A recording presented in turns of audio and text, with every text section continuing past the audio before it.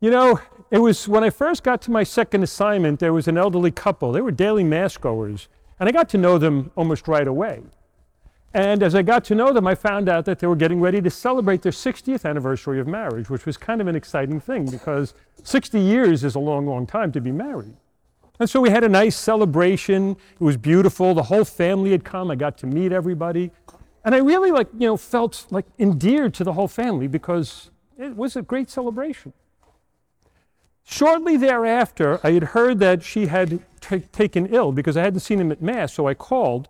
And her husband said, oh, she's not doing well at all. We just called hospice to come and to be with her. So if you'd like to come over and visit. So I said, well, of course I'll come. So I sat with them for a little while. We talked how wonderful the 60th celebration was. Everything. It was just such a wonderful encounter. About 2 weeks later, he called again and he said, I think it's it, Father, if you could come and anoint her. So I went and anointed, and we all gathered around, and it was so beautiful. She just died in such peace. But I could see in her husband a little bit of anxiousness. And so we had the funeral, and after the funeral, I didn't see him very much. I guess he was just mourning. And so I called his son because I didn't want to get him all mad at me or anything like that. So I called his son, and I said to his son, I said, what's going on with your dad? I haven't seen him. I know he was a regular churchgoer. Well, he's been a little depressed. If you want to talk to him, I think that would be a good idea. So I said, okay. So I called him up. We made an appointment. We got together. And I said, so how are you doing? And he goes, terrible. It's terrible. I said, what's the matter? He goes, well, I do miss my wife an awful lot. It's so hard after 60 years plus of knowing her and being with her. It's been very hard. I said, but what's the hard, what are you experiencing? He goes, it's not so much the grief, it's my kids. I said, your kids? He said, yeah, they keep telling me to get over it. I can't get over it. I said, I've looked at you 60 years, every day for 60 years. You were with this woman. I'm sure you miss her. He goes, oh, my heart longs like you wouldn't believe. I so miss her so much, and I feel guilty because I should get over this. And my kids keep saying, I said, don't you ever feel guilty again. And he smiled, and he said, what do you mean? I said, we're Christians. You went to church. You believed. We anointed her. Life only changed. It didn't end. And for a second, he had a little twinkle in his eye, and he smiled at me, and he said, well, then what are you suggesting? I said, listen, she still hears you. If you want to say I love you, go right ahead. If you want to say good night when you're going to bed at night, go ahead.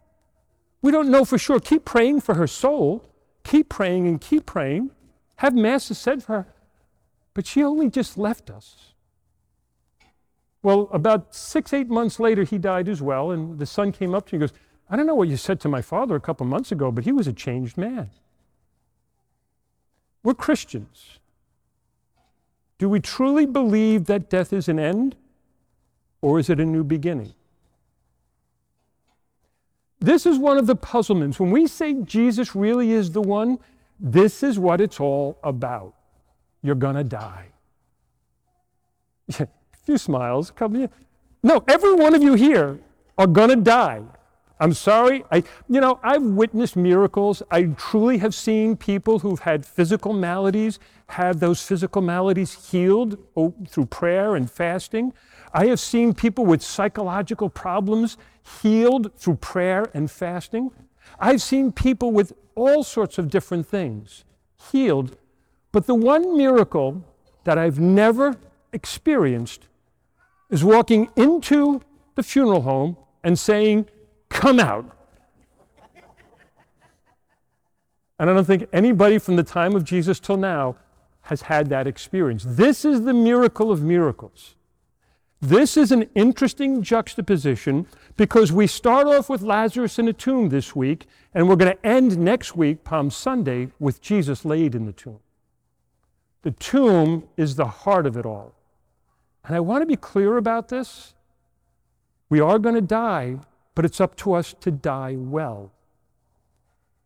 Think about that for a second. How many people today don't die well? So many people today die alone. So many people today die estranged from family. So many people today die estranged from the sacraments. But it's up to us to make sure we're preparing and planning and getting ready. Because Jesus will stand at our tomb. We heard very clearly in the first reading. He will stand in our tomb and call us out at the last judgment. He's going to call us out, just like he did to Lazarus today. But it's not going to be a resuscitation, it's going to be a resurrection. So let's try to bring all of this together. We're now going into the final phase, if you will, of this message. Jesus really is the one. Are you convinced yet? He went out into the desert and fasted 40 days and resisted the wiles of the devil. He was transfigured. He converted the woman at the well by just loving her and touching her soul. He healed the man born blind. And now he just called the dead man out of the tomb. Are you convinced yet? Do you get it yet? He really is the one. There's no other. Jesus really, truly is the one. Now here's a test for all of you good Catholics who remember from one week to the next. What was the very first reading we had on the first Sunday of Lent? Yeah, okay, good Catholics that we are. Oh yeah, we remember 5 weeks ago, Father. Very clear, it's very clear in my mind. The book of Genesis, the original sin. We started Lent by saying, surely you will not die, the lie of the devil. Surely you can eat of the fruit of the knowledge of good and evil, and you won't die. He knows you'll be like gods.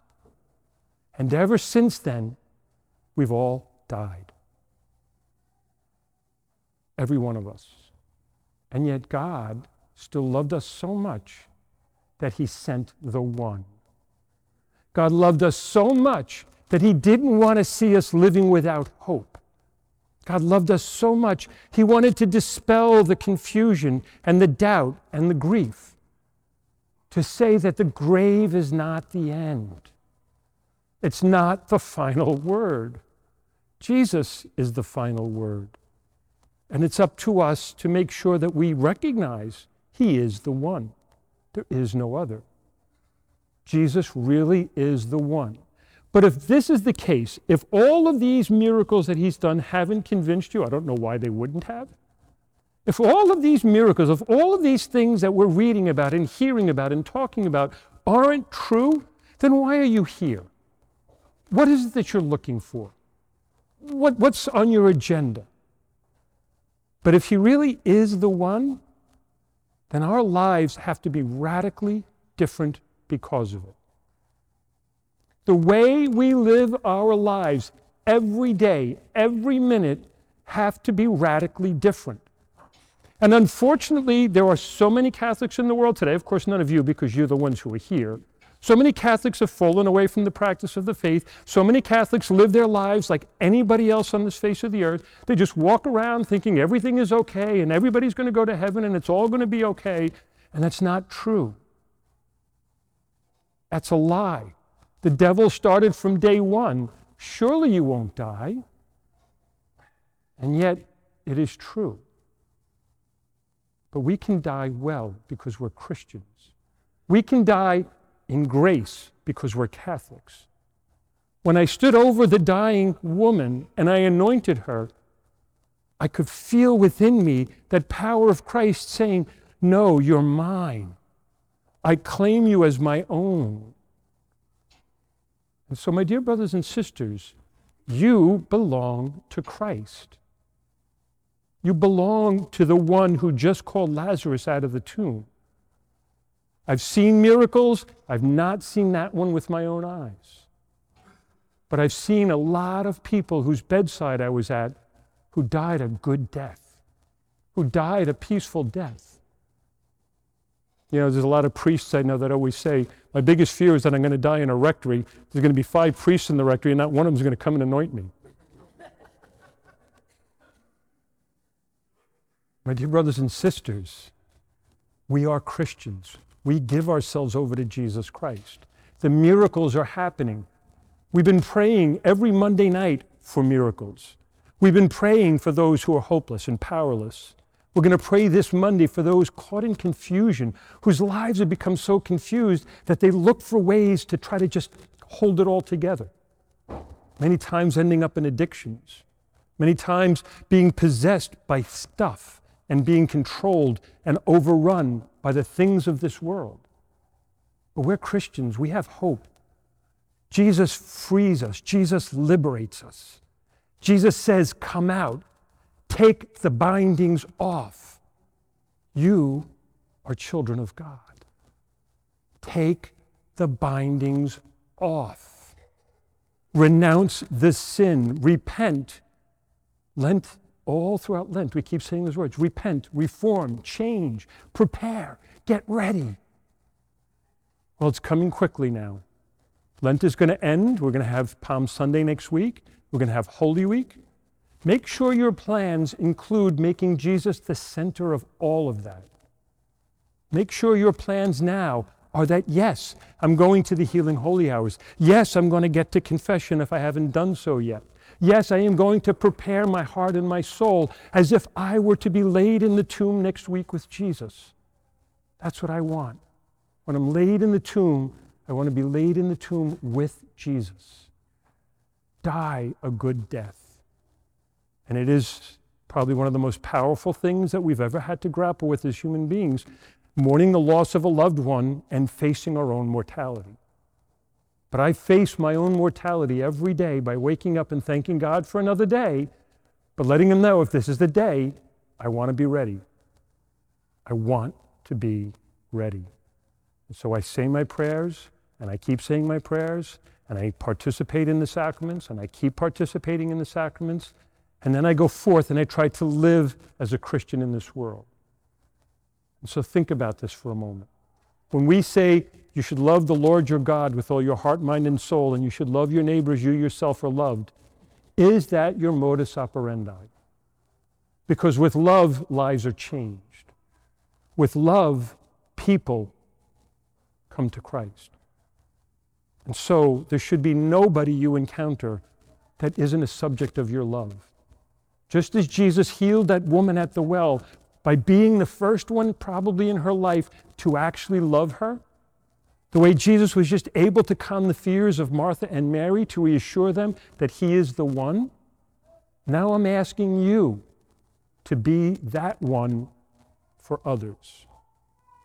Your lives should be radically different. Next week, I'm going to have a shortened homily, but I'm going to wrap up what all of this means when we talk about Jesus died on the cross for us. He really is the one. Jesus, by death, solved the problem of death. We no longer have to fear, for fear is useless. What we need is to trust. Trust in the Lord Jesus. Surrender yourself to Him, because He really, truly is the one. And hopefully someday when He says to you, come out of the tomb, He takes you in His arms and gives you eternal peace, like our loved ones whom we pray for, who have gone before us. God bless you.